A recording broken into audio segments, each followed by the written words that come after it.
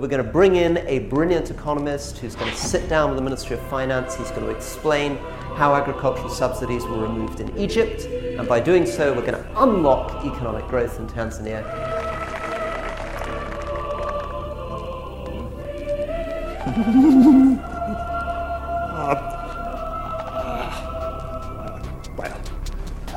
Hello, I'm Bean.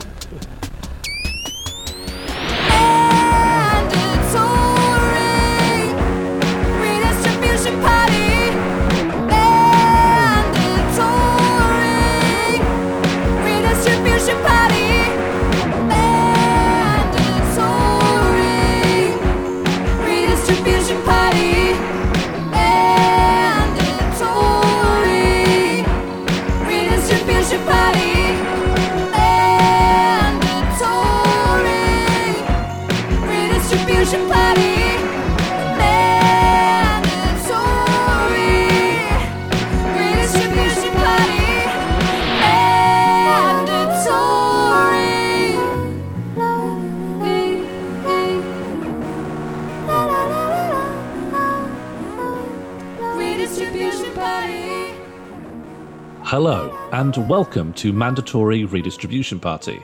My name is Sean Morley. And my name is Jack Lewis Evans. Today's pod ep is about heroes, villains, idols, and wastrels. And how all four of those things are in some way preordained on the atomic level in ways a demon could use to predict the future. It's a classic ep. We also talk about Mr. Beans, the notoriously selfish London mute, and their potential extraterrestrial origins. Did you say beans? Well, Did you say beans? I don't think so. We'd like to take this opportunity to thank listeners who support our work at patreon.com/mandatory redistribution party. Thank you. We hope you enjoy the additional content we supply on that platform. And thank you also to all those who dole out praise on the timeline. Your blessings will bring new ears to our little nook, and we are incredibly grateful. Hey, Sean, talking about heroes, do you know who my hero is? No. It's you, my friend, Sean Morley. Who's yours? Who's yours? Mr. Beans. You're saying beans. You're saying No. beans.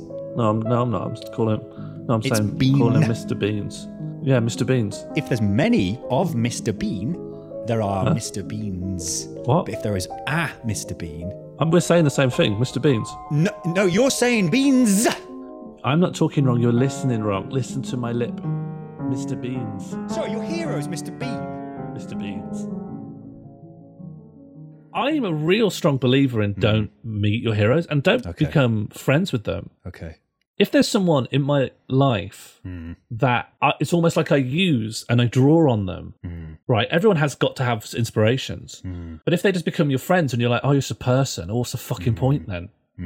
They have fallen from Olympus. I wanted you to be an idea in my head, and now Yeah. your flesh, you have a smell. I actually think that the biggest brain thing is that you need, I think what I'm doing is child brain, and a bigger brain is to not really have heroes in the first place. Let me explain what you ought to do as a replacement to that. Okay, the pro strap. If someone has done a good thing, you just draw inspiration from the thing. But as a culture, we don't do that, right? We look at the person who performed the action and we deify them. Yeah, and we go, yeah. there must be something special about them. That these were some wonderful songs. Maybe we should biographize this artist to pieces and turn them, only them with their special. It's almost like the Tolkien fantasy of someone must have been a blessed chosen one and we must find out at what point one of the goddesses came down and touched their forehead. Yeah. But it's not just people. I start to think that arts are a lot more like science, in that everyone's standing on the shoulders of giants. There are Yes. minor breakthroughs. Some of them are lucky accidents, like the chicken that ate I don't know what the chicken ate, but it created penicillin. It was a lucky. I don't remember what the chicken ate, but it was chicken ate something I shouldn't have eaten. And that's penicillin, baby. Yeah. When we create these creative breakthroughs, it's a mixture of accidents, intuition, happenstance. It's an alchemical reaction to the situation, all its elements. It's not because of some special auteurist quality that we need to venerate someone for. So never have any heroes. Realize that everyone is flesh. Take them in, smell them to their fullest. If you can, even detach them from the things you like about them. Who's the worst person that you've encountered in stand-up that like you maybe looked up at or were influenced by, and then after encountering them, you're like, nah. Oh, so like it was just by meeting them and seeing them in real life, all of the sheen took off. By the time I was meeting comedians famous enough to have been an influence on me when I started, I was so jaded that I didn't look up to anyone of that generation. Yeah, you'd seen their Twitter output. Yeah, I think they'd all done it to themselves with their own public output as an extension of their fame. You didn't need to meet them because you'd had the effect that is bad from meeting your heroes by seeing their social media output, which is a close approximation of the same experience. Yeah, following Armando Iannucci on Twitter is enough to just put me off everything that inspired me to take an interest in comedy. Yeah. I think it's really important that Chris Morris puts almost nothing out. And I want him to put nothing. If he puts something out, I'd look don't at it. Put anything. If you are listening, which you're definitely not, Chris Morris, don't say anything. Yeah, we stay on Olympus. Treasure your privacy. Yeah. We want to invent the opposite of the Barbra Streisand effect, where we can say, stay away and no one look. Do you know when Wint Drill got doxed, everyone voluntarily just didn't care or look into it. And I think we initially framed this conversation in talking about how we guard ourselves against disappointment because all your heroes turn out to be, at the lowest end, just a normal person of no greater significance or with no greater expanded capacity than you, a lowly flesh walker. But obviously at its greatest, you learn that they are an evil part of a set of evil systems, which not only perpetuate evil actions, but completely protect them from consequence. Yeah. That's really bad. And that's really bad and also incredibly relevant to comedy and, as well, every other industry on the planet. The structure agency thing, right? The agency putting primacy on the individual and the choices they make.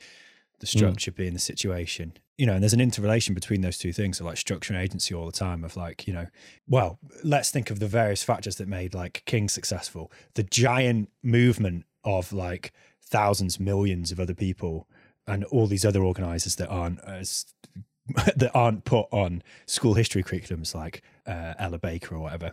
But also things like for that type of non-violence to work, you needed a sympathetic viewer and the technology to convey that through newspapers or video or whatever. And then you also needed a United States own propaganda effort that was saying, do you know what? The Nazis are bad. Why are they bad? Because they are against freedom. They are against democracy. They are racist. And then, so actually when people come back after the war, they go, hold on, aren't we doing some of those things badly? So you have a knock-on effect on World War II propaganda. And then also the international pressure of the Cold War on Washington, D.C. politicians, because it was, you know, basically bad PR internationally to have Jim Crow laws and to have black foreign dignitaries come to Washington D.C. and experience racism. There's all this structure stuff going on, which doesn't negate totally personal achievements of someone like King, but it has to contextualize them. And what do you gain from elevating King to like some fucking guy out of the Marvel Cinematic Universe? How does that help you do more things? Oh, it doesn't help.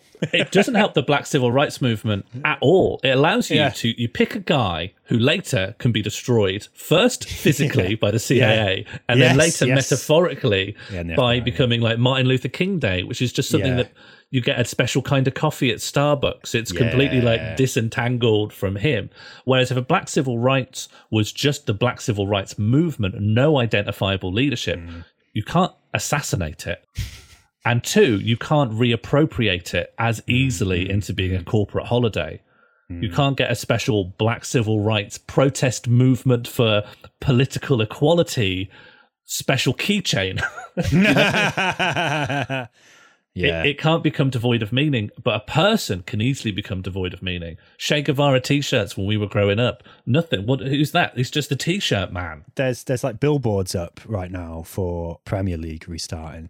And it has like Marcus Rashford taking the knee it says something like "the fight goes on," but it's just a football advert. Fight goes on. Subscribe to Sky Sports. You want to abolish the police?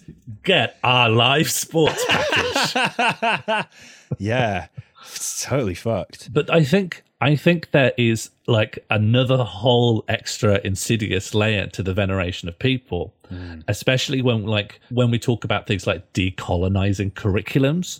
It's that there is too much emphasis on like, how could you not teach Plato, who invented thinking? How could you not teach all these white Western Europeans? Because they came up with the thing, and we rely on the thing as a foundational part of teaching science, history, mathematics. Whatever you can think of, you can pin it back to someone in white Europe who came up with it, because that's what's already like laser focused in on by the people who established these curriculums in the first place. And it gets caught up in venerating the person, right? We name these things after the person. So you can't even teach the concepts decoupled from the person.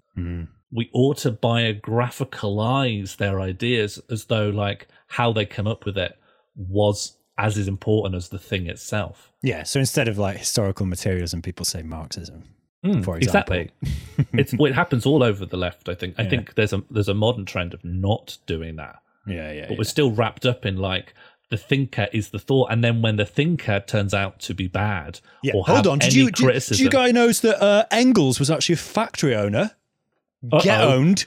Time to give all of the money back to the bosses.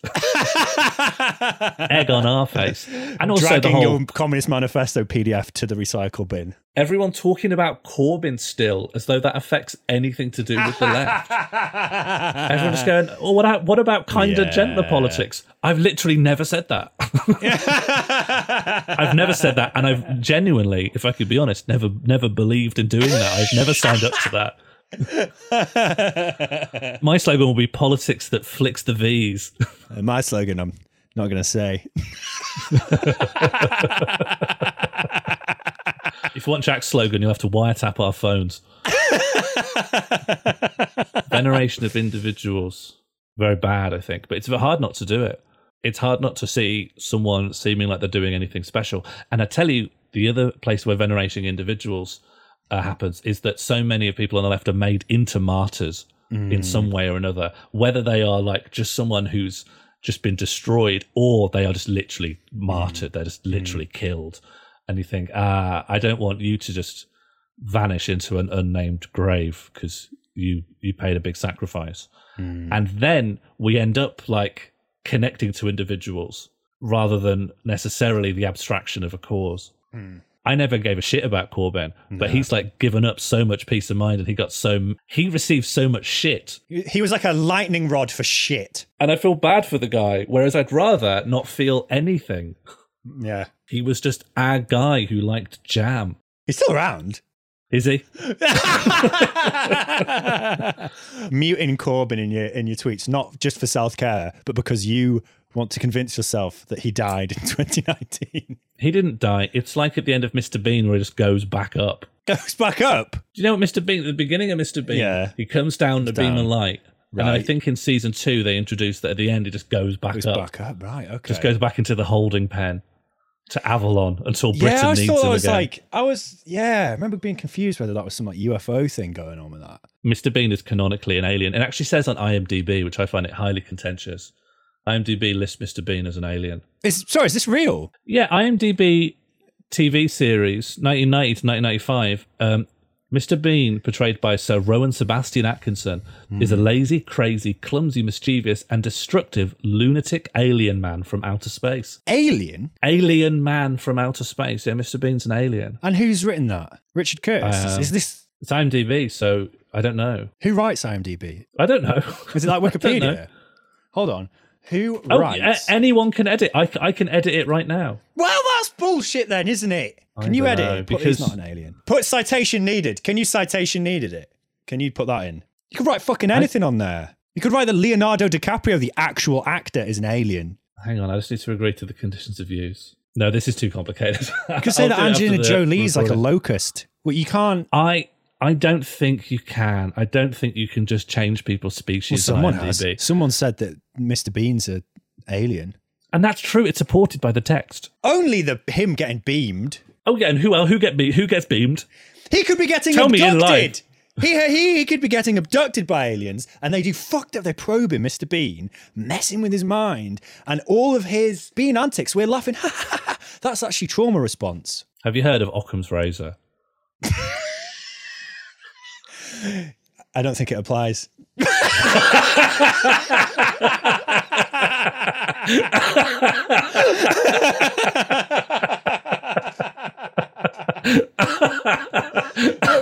Occam's razor would say that he's just a weird guy as well. No, because weird guy doesn't account for the beam. The beam is the title sequence. We cannot take the title sequence as canon to the happenings of the narrative. Why? Where's that rule come from? You're struggling now. You're struggling. A simple question, and now you can't deal with it. Well, you can't have the start of a bloody... So you're saying at the start of the fucking Simpsons that happens, that canonically happened at the start of each show? No. That doesn't make sense. I think it might be out of sequence, but everything there happened. What, isn't it the same start and end, though? Isn't it like a recycled... Yeah, he goes to the same point. Probably that's the pick-up, drop-up point from the alien craft. Where's that? Just a street in central London. Listen, you can probably skip back in the recording. I want to believe, different show, but I want to believe Bean is an alien, an extraterrestrial being. Doesn't look like it. Oh, no! Listen, I'm just being self-critical here. Have we got actual evidence beyond... That's what I assumed was happening. But I didn't know that this was something that was concrete. It's on IMDb. I can look it up. Again, I can Google it. You're looping back. You got your one source and you're looping back.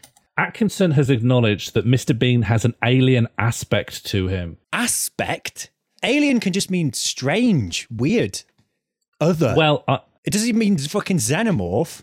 Like, if you cut Mr. Bean, his blood will go through multiple floors because it's so acidic. Mr. Bean is confirmed as an alien. Confirmed? Listen to me now, my friend. Yeah. Go on. Mr. Bean is confirmed as an alien in Double Trouble, the last episode of Mr. Bean, the animated series. The episode there is a UFO full of Mr. Bean's clones, people that look just like Mr. Bean, who have been dropped down onto the planet Earth many years ago and have now reunited with him. And they have now come to take him home. Mr. Bean is confirmed an alien, and the last episode of Mr. Bean, the animated series. And the Mr. Bean, the animated series is canon to the live action. It's the same guy. It's just depicted in a different way. It's the same story because he has the same girlfriend. Wow. The same girlfriend crosses over between the two series. Yeah, same guy. Mr. Bean's an alien. What is his civilization? Because to me, it seems like it could be a civilization of beans, or because Predator visits Earth to hunt for sport. So maybe Bean's doing that. Like Bean comes to do a kind of sort of antics to report back to his people to see how much people will tolerate his zany antics. Or is Bean like a creation, like the alien, the xenomorph, that is like this sort of dangerous, unfathomable thing, but is like kind of spread across the galaxy? Do you think there could be something that's created Bean? I would say that Bean is probably a pupal stage of an in an organism's life cycle, and they probably pop it on Earth as a kind of hatchery. And once it's ready to go back, they just pick it up, and then it can grow into its next stage of life. And you know what? This scans because Bean is a seed. It's a seed of what is to... Wow. So it was at conception that they probably came up with this. So actually, at the beginning of Mr. Bean, there's kind of a Latin choir, right, in the original 1990 to 1995 series. What they're singing in Latin is something like, "Here is a man who is a bean." So he's confirmed to be a bean. And a bean, as we know, is a seed. So a seed has been planted on Earth. And what will it grow into? I don't want to fucking know. The 2012 Olympic opening ceremony.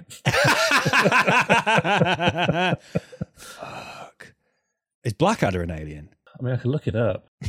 Are we just assuming all of Rowan Atkinson's characters are aliens? Could be a shared universe. There's literally no Google results for that. I haven't had a zero resulter in a very long time. Do you know what? That's not a no. It's not a no. It's a no It's result. not a no. Who's to say whether a sentence you've strung together for the first time in human civilization isn't false? It's Blackadder and Alien. Literally no one's ever written that.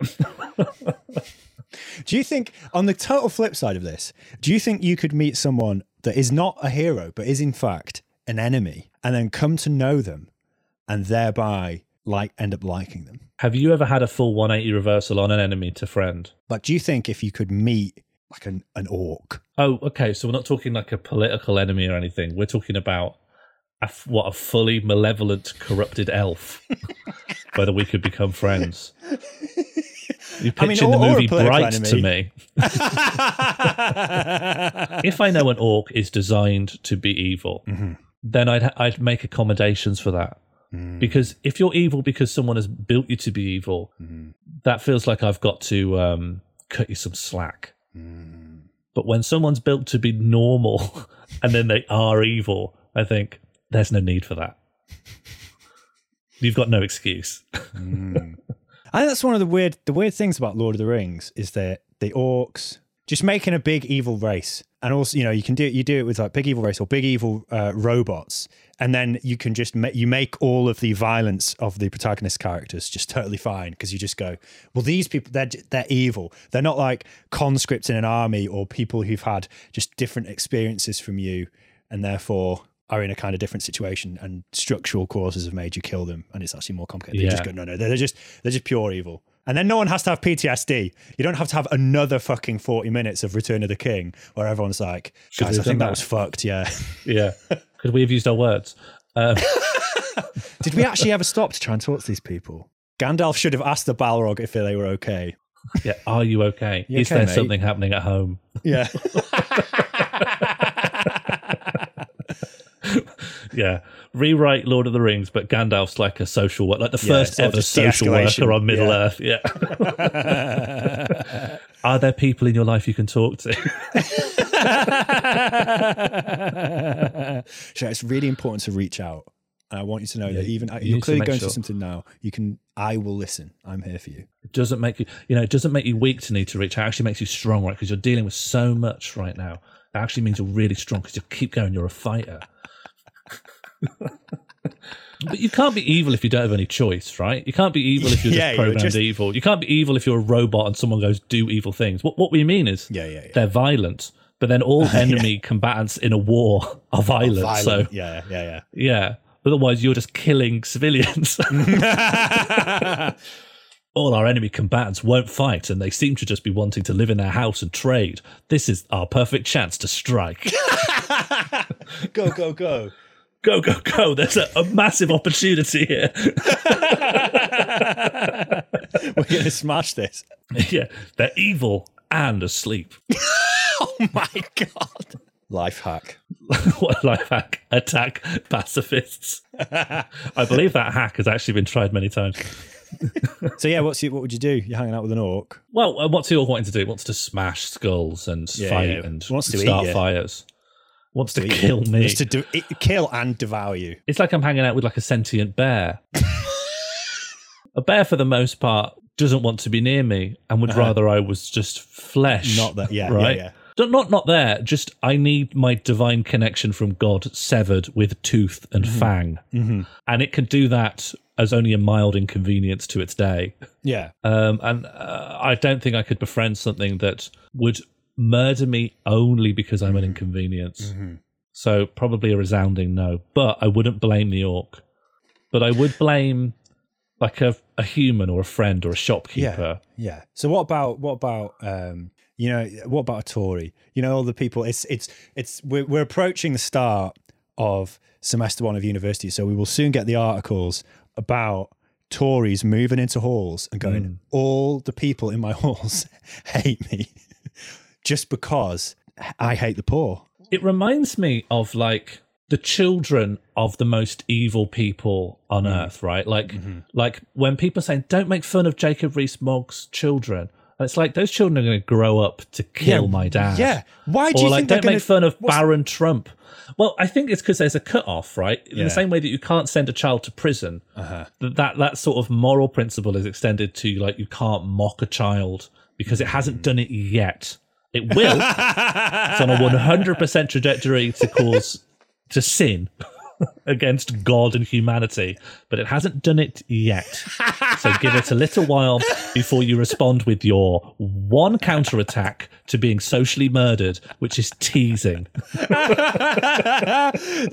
the same way that an orc is built to be evil and a robot could be programmed to be evil, what is the distinction between these children that are going to be programmed to be evil?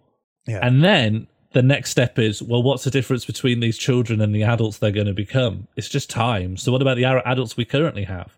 Who's got agency here? Anyone? Or are we all just doing a little dance until we die?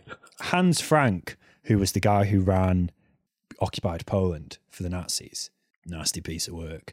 One of Hans Frank's kids, I think, became okay. And then wrote like a, big scathing book about his dad or whatever. And you get, your Tony Benn. But again, that's not because, outliers. That's because that. But the Tony Benn children's thing aren't really an outlier. They just have a more dominant. Tony Benn and then raised his children. Hilary Benn, reset. Well, Tony Benn himself. I thought you meant Tony Benn's children going against Tony Benn's general politics and outlook. But you mean Tony Benn being an outlier. Tony Benn is an outlier. Yeah. Yeah, you're right. But I think that's just because, like, Tony Benn, like everyone, didn't invent any ideas. No, yeah. He must just have had some kind of environmental influence that was greater than those his parents could put him in.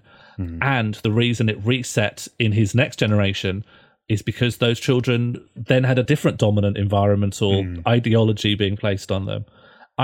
This structure agency thing, what agency? Where is their agency? When did we have agency? When did this come in? Agency, chance would be a fine thing. I fucking love going hard structuralism, where kind of, even if you just reduce it to its chemical or even like particulate level, there's like this inevitability to everything. Oh yeah, do you know about Laplace's demon? Please tell me about Laplace's demon. So Laplace, French philosopher or scientist from 200 years ago, huge margin of error because I've made that number up. The olden days. Not quite the olden days. Modern, but long ago. He came up with the idea that if there was a demon that knew the position of everything and the momentum of everything, where everything was traveling, right? Yeah. Of everything down to the smallest unit you could possibly think of, that demon would have complete full knowledge of the future stretching to infinity. If you know where everything is and you know what everything's about to do, like the motion it's going to do or whatever chemical state it's in, you will know everything completely stretching out to the future. And that's not talking about where this ball's going to land or when this tree's going to wilt. It's talking about when is, like, Johnny from down the road, what they're going to have for dinner on Thursday, how they're going to vote in 20 years. Well, everything that happens now is a knock-on from what has just happened. Yeah. Of course it is. Everything in the future is only going to go one way, and that is determined now. Our major issue as very restricted beings with consciences really that were built to kick rabbits and eat them is that we cannot extend our mind into all those permutations. The future to us feels random. The difficulty with that is that we cannot conceive of ourselves outside of having free and unblemished free will, which allow us to make decisions unencumbered as like computer ghosts that live inside our head that can't be affected by anyone else. And this myth is one of the wrongest we ever got it. It's so fucked how determined your thoughts and decisions are. It's like you end up getting back into the old sort of religious predestination arguments about like, well, if God is an all-knowing being, which is kind of this guy's demon, is an all-knowing being that knows everything that's going to happen. But God, the reason there can be heaven or hell in Christian theology is because you have free will. But how can God know everything that's going to happen? Because if there wasn't free will, then your punishment or reward would be just, because you're a marionette that God is. If someone stabs you, God made them stab you, because no one has free will.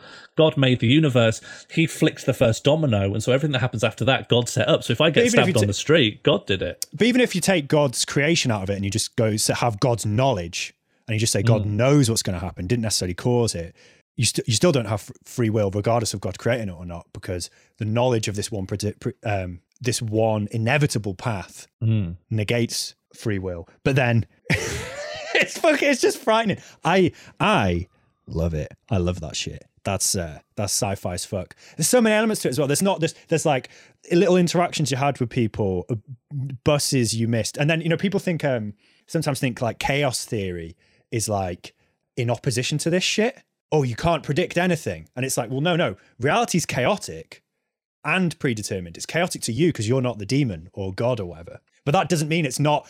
Like when someone goes like, oh, a butterfly could flap its wing here and it could have these unknown effects there. It's like, well, yeah, you don't know those effects. That butterfly came out of this caterpillar that came out of, line going back near infinity. That was all going to happen.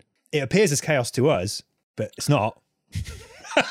And as well, like we're talking about weather systems, our own ability to predict them, and we never will fully, probably, because they're just completely outside of our capacity now. Well, weather predictions are always slightly wrong. We cannot even accurately predict like the heat of the sun from one day to the next. Here's a sidebar weather piece of information that I only learned recently because I'm a fucking idiot. You know where it says 20% like chance of rain on a weather thing? That means that 20% of the area it's looking at will definitely have rain.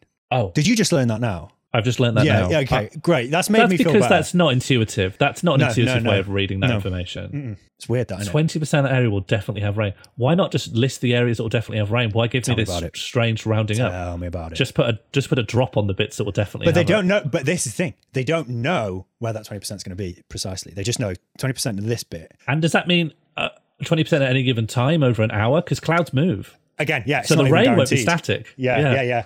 Which just comes back to the thing. It's totally fucked. Borderline unusable information. But then the inner world of like, so, there's all the complexity of, like the human mind and your thoughts and your consciousness and subconsciousness and everything that's going on there. But then the effect of that of like, like they increasingly, people refer to like your gut biome as well as like a kind of second brain, like material, like, food that is in you can condition your thoughts as well as obviously your physical health, but your mental health can have a link to what and how you've been consuming.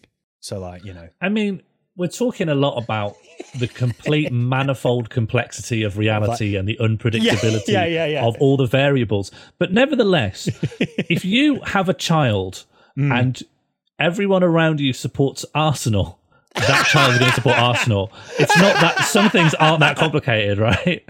Yeah, exactly. Well, and where did you come up with supporting Arsenal? Oh, I just had I went on like a retreat to find myself, and supporting Arsenal came to me. No, my mum supports Arsenal, my dad supports Arsenal, my friends at school support Arsenal, I support Arsenal. It's not that complicated in a lot of situations. I would like it if people had to go on a kind of vision quest into the woods to find out what team to support or what fucking anything, what their favorite video game should be. I mean, why not? Do you know, like when the Amish send people outside of the Amish community, and that's like I think it's something to do with like becoming an adult, like you have to have seen what the other half of the world is like and then consciously reject it. I think that's sick. What a sick idea. That's go and see how things could have been and consciously decide if you want that or not. We don't really do that. We do like, my dad do this, my mum do this, I'm this.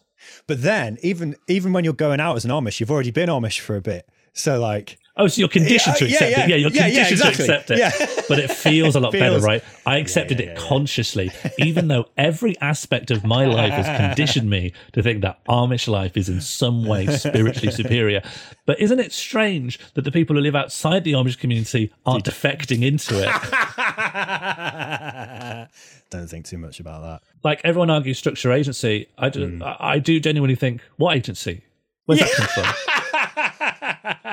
It's nice to think about. I fully agree. And you have to behave as though you don't think that, right? Because you have to see people as free individuals. Yes. Otherwise, you will do what evil. You'll be the evil programmed robot now. Yeah.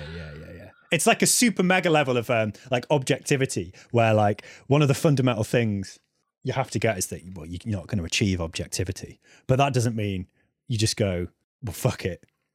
Fuck it then. You know, one place I think it has value is thinking about like punishment, retribution, and forgiveness, which is if someone does, like, it's like someone at school there's always like a troubled kid. Oh, tell me about it. And they are vile. Yes, You know, yeah. I've been to different schools, and there's always like at least one kid that is terribly troubled. And then later, when you're older, you find out there's some terrible thing that happened to him. There's some terrible reason why he is who he is. And everyone has always got reasons for why they're doing what they're doing. Everyone is motivated by something. No one has just it's not the medieval conception of evil where Satan just comes and whispers in your ear, are they? Yeah, like, they're not something orcs has or happened bears. and they A are thing has responding happened, to yeah. that something. Yeah, they're yeah. trapped in the middle of a Newton's cradle like the rest of you. Yeah. Rather than try to get some kind of retribution, because what is that doing for anyone? That's just to like salve you, and then that extreme person's now had a other thing happen to them that might make them just go and do the thing again. Yeah. You just need to focus on how to get this thing not to happen again. If you think the crime was bad or the action was bad, you'd really just have to focus on how to not have that happen again, rather than fixate on this idea of like some sort of it is just and virtuous just to harm them in some way. Yeah, it's just mechanized. It's just institutionalized revenge. And I think people are getting that way in terms of like, I think there's broad support for prisons being more rehabilitative. But I think the concept of revenge as some kind of useful thing or some intuitive thing is still heckin' strong. Oh man, even look though at the it amount of serves no films ends. that premised upon that. The John Wick movies. Yeah, loads killed of his movies dog. about revenge. Loads of movies about revenge. But that's I think part of why, going all the way back to the heroes thing, part of why we think about these like individual heroes is because there's something in terms of accessibility of understanding and stories with individuals and like individuals operating on like in how individuals relate to each other and like emotional storytelling that is very different to having a big structural explanation of a thing. You know, I know you get works of fiction like especially fantasy and sci-fi where a lot of the book will be devoted to explaining systems that exist in this world or whatever, but the vast majority of fiction focuses on characters and also characters like inner worlds and stuff, and then the popularity of that, and also perhaps as a consequence of the popularity of that bleeds into how we understand the real world in terms of like individual actions. And I think this is all intertwined, right? It's not like our fiction reflects this because everything reflects this. Yes. Everything reflects the idea of there being some kind of great person. Yeah. And this idea of great people is only there as a superstructure to justify hierarchy. Yeah. And so in a world that never had hierarchy, which is a million miles from our own, maybe there's going to be some wonderful books and wonderful TV shows which are actually about structures and are perfectly coherent and pleasant to watch. I can't conceive of them, but I can't really conceive of a flat hierarchical Earth. So let's not base what's possible on what my brain can do. I'm struggling to learn beginner's chess. Yeah, have you read The Dispossessed? On my list. Do you know what I'm reading instead of that? I've started reading Rory Stewart's 2008 book where he walks across North Afghanistan. Why? Well, obviously, loads of things are happening in Afghanistan right now. I thought, wouldn't it be funny to learn a lot more about Afghanistan, but from the worst source I can imagine? Yeah, love it. He is recounting the journey made by like a South Asian prince called Babur in the 15th century. And he's decided just to walk across northern Afghanistan on foot on his own. He comes across as mad, but also he kind of wants to come across as mad. He kind of wants to be this like, you know, he's like a history professor. And so he wants to be like this. I think he's portraying himself as this dotty, but nevertheless fearless anthropologist who's just making his way through the world, trying to learn through this war-torn country. And I hate it. Yeah. I really don't like it. You don't like Rory Stewart, the Tories book. And it's really interesting watching him walking around talking to like blacksmiths in war-torn Afghanistan and seeing that completely echoed in this London mayoral campaign where he spoke to shopkeepers like he was in some sort of exotic far-flung land. Oh, what do? I just work at a corner shop. Oh, fascinating. And what are these? Oh, we What's call it? those crisps. Yeah. Exactly on the same page. Can you conceive of a situation where you would befriend Rory Stewart if you're hanging out with him? I think I'm generally conflict avoidant and seek to be comfortable in my environment. So I would, Yeah. do you know, there are That's not times friendship, where though, is it? I've lowered the bar for friendship incredibly low. Friends, yeah, I've got loads of them.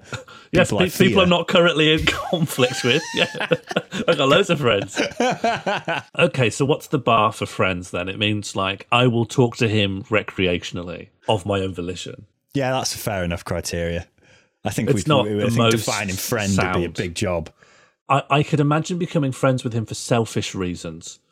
Like if he had something I wanted access to.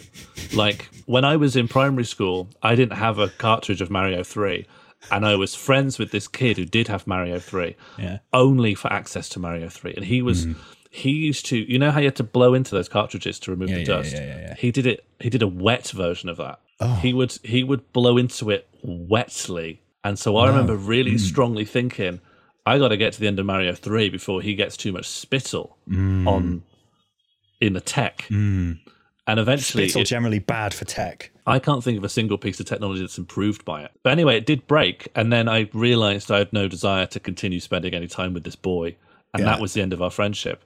And I could consider myself to have that kind of parasitical friendship relationship to Rory Stewart.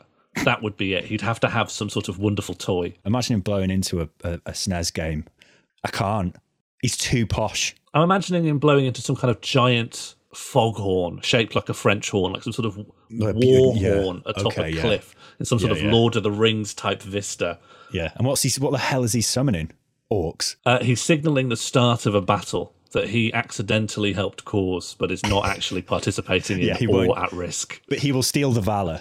Yeah, he'd after be one the of these fact. Lord of the Rings like sinister advisors. All right. I thought you were going to say one of these characters in Lord of the Rings that famously steals valor. Yeah, one of these guys Lord of the Rings are like, I'm not actually an orc here, but I want to get treated like I'm an orc. People are scared of the orcs. You're a fake orc. Yeah, I'm a fake orc. Shh, puts his visor down. Yeah, I'm a fake orc. Yeah. Do you want to eat a bit of this Hobbit? No, that sounds horrible. Why? We love eating Hobbit. Oh, I've got a biscuit, actually. Yeah, I've got a little Vivita. Yeah, I'm an orc, but I actually have digestion issues. Why did Sauron make us this way? I think that you could have predicted that Rory Stewart would become a Tory politician when he was a child. When he was born, before he was born, I think you could have predicted At it. conception, yes. Yeah, at conception, you got two parents who were more or less deciding to make another Tory. When two Tories have a baby, they are deciding to make another Tory, aren't they? They're not thinking about the ballot box at the time, but if you sat them down and going, how will this affect the ballot box? They'll go, one more vote for the Conservative Party. That's what they're thinking about while they have sex. That's the only way they can come. They just save it right then in case they need that extra little frisson to ensure they both reach climax. I'm sure his the dad. ballot box. I'm sure his dad was like some Imperial British Empire MI6 guy. I wouldn't be surprised. I actually don't know his like full story, but I know he like both managed to be reasonably high up in the military and become a professor. You don't do that without someone just giving you lots of help from somewhere. Yeah, you need lots of money and lots of email addresses. Yes, an email address for every month of the year. You need to live such a high octane lifestyle that you don't have non-burner accounts. I meant just networking other people's email addresses. But the idea that Rory Stewart is so heavily networked that he needs multiple inboxes, and He's got so many jobs. Yeah, no, I know exactly what you mean. He'll say you're not going to give the professor email. You're not going to give the .ac.uk thing to the war guys. You're going to give them the .bomb or whatever the fuck at the ministry. .bomb. Yeah, I've just signed up to the military. If you do need to get me while I'm actually out for active duty, you can get me at Paul Martin at gun. Rory Stewart at gun.bomb.